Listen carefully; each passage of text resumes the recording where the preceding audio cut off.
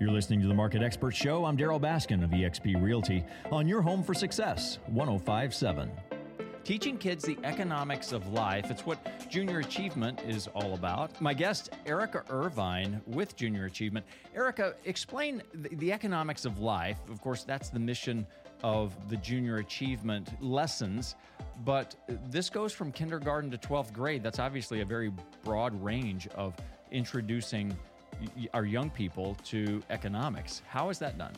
Well, I think, just like anything else in life, it's important to start at a young age. We don't wait until kids are in high school before we start teaching them science. We don't wait to start teaching them math until they're older. So you kind of got to start when they're young, and then every grade level builds on the previous level. And it's no different with Junior Achievement. We start at kindergarten talking to 5-year-olds about, what is money and what do we use money for, and how do we earn money, and what are some of the ways that they can earn money, and how do people in their family get money. And then we build up through the grade levels to the point where at the high school level, the students are doing things like budgeting and trying to come up with a plan for life after high school.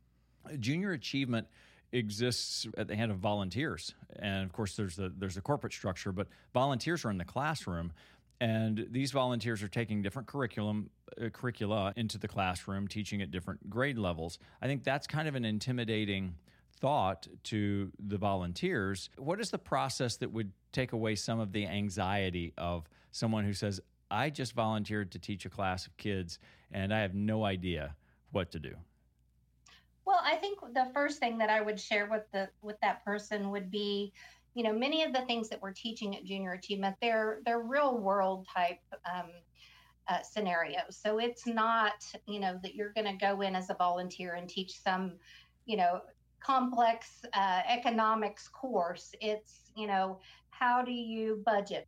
What's the difference between net pay and gross pay?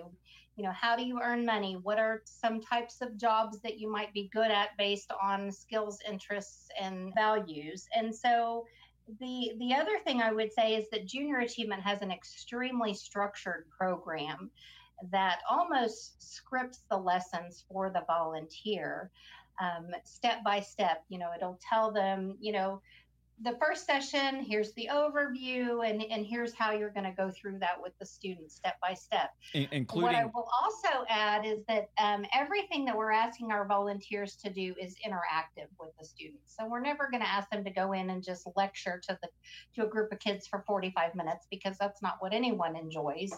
It's a little bit of overview, and then okay, class, let's do an activity together. Junior Achievement very much believes in interactive and engaging learning opportunities. So we also provide training for our volunteers. So we will make sure that our volunteers are well equipped before they ever step foot in the classroom. How many students are served by the Tulsa and state Junior Achievement programs? So this year in Tulsa, our goal is to serve 35,000 students.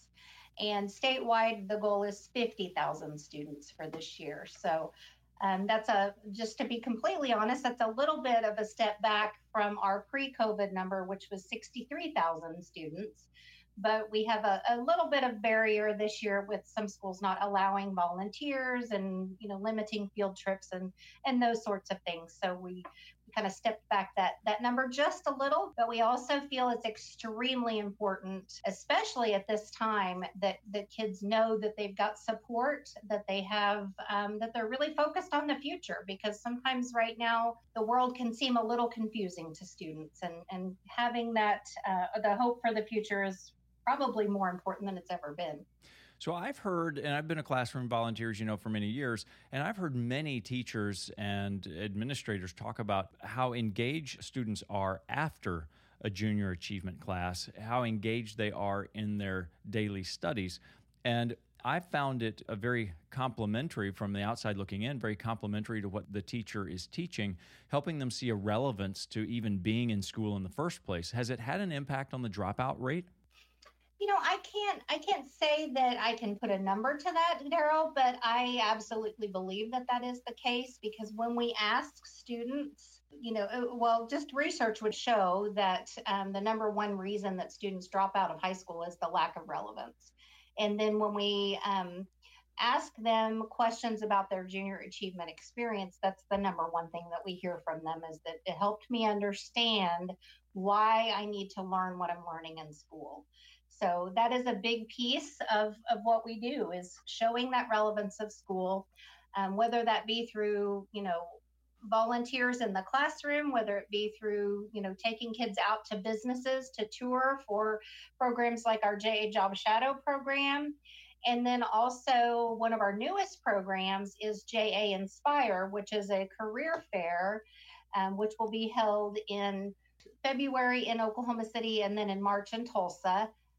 And that is designed for kids to really engage with businesses throughout the state of Oklahoma so that they can have an understanding of what opportunities really exist out there. I think so many kids especially in our low to moderate income schools, they don't have the exposure to people that are out working in the business world to even know what opportunities exist for them. And so that's been a real focus for junior achievement as well.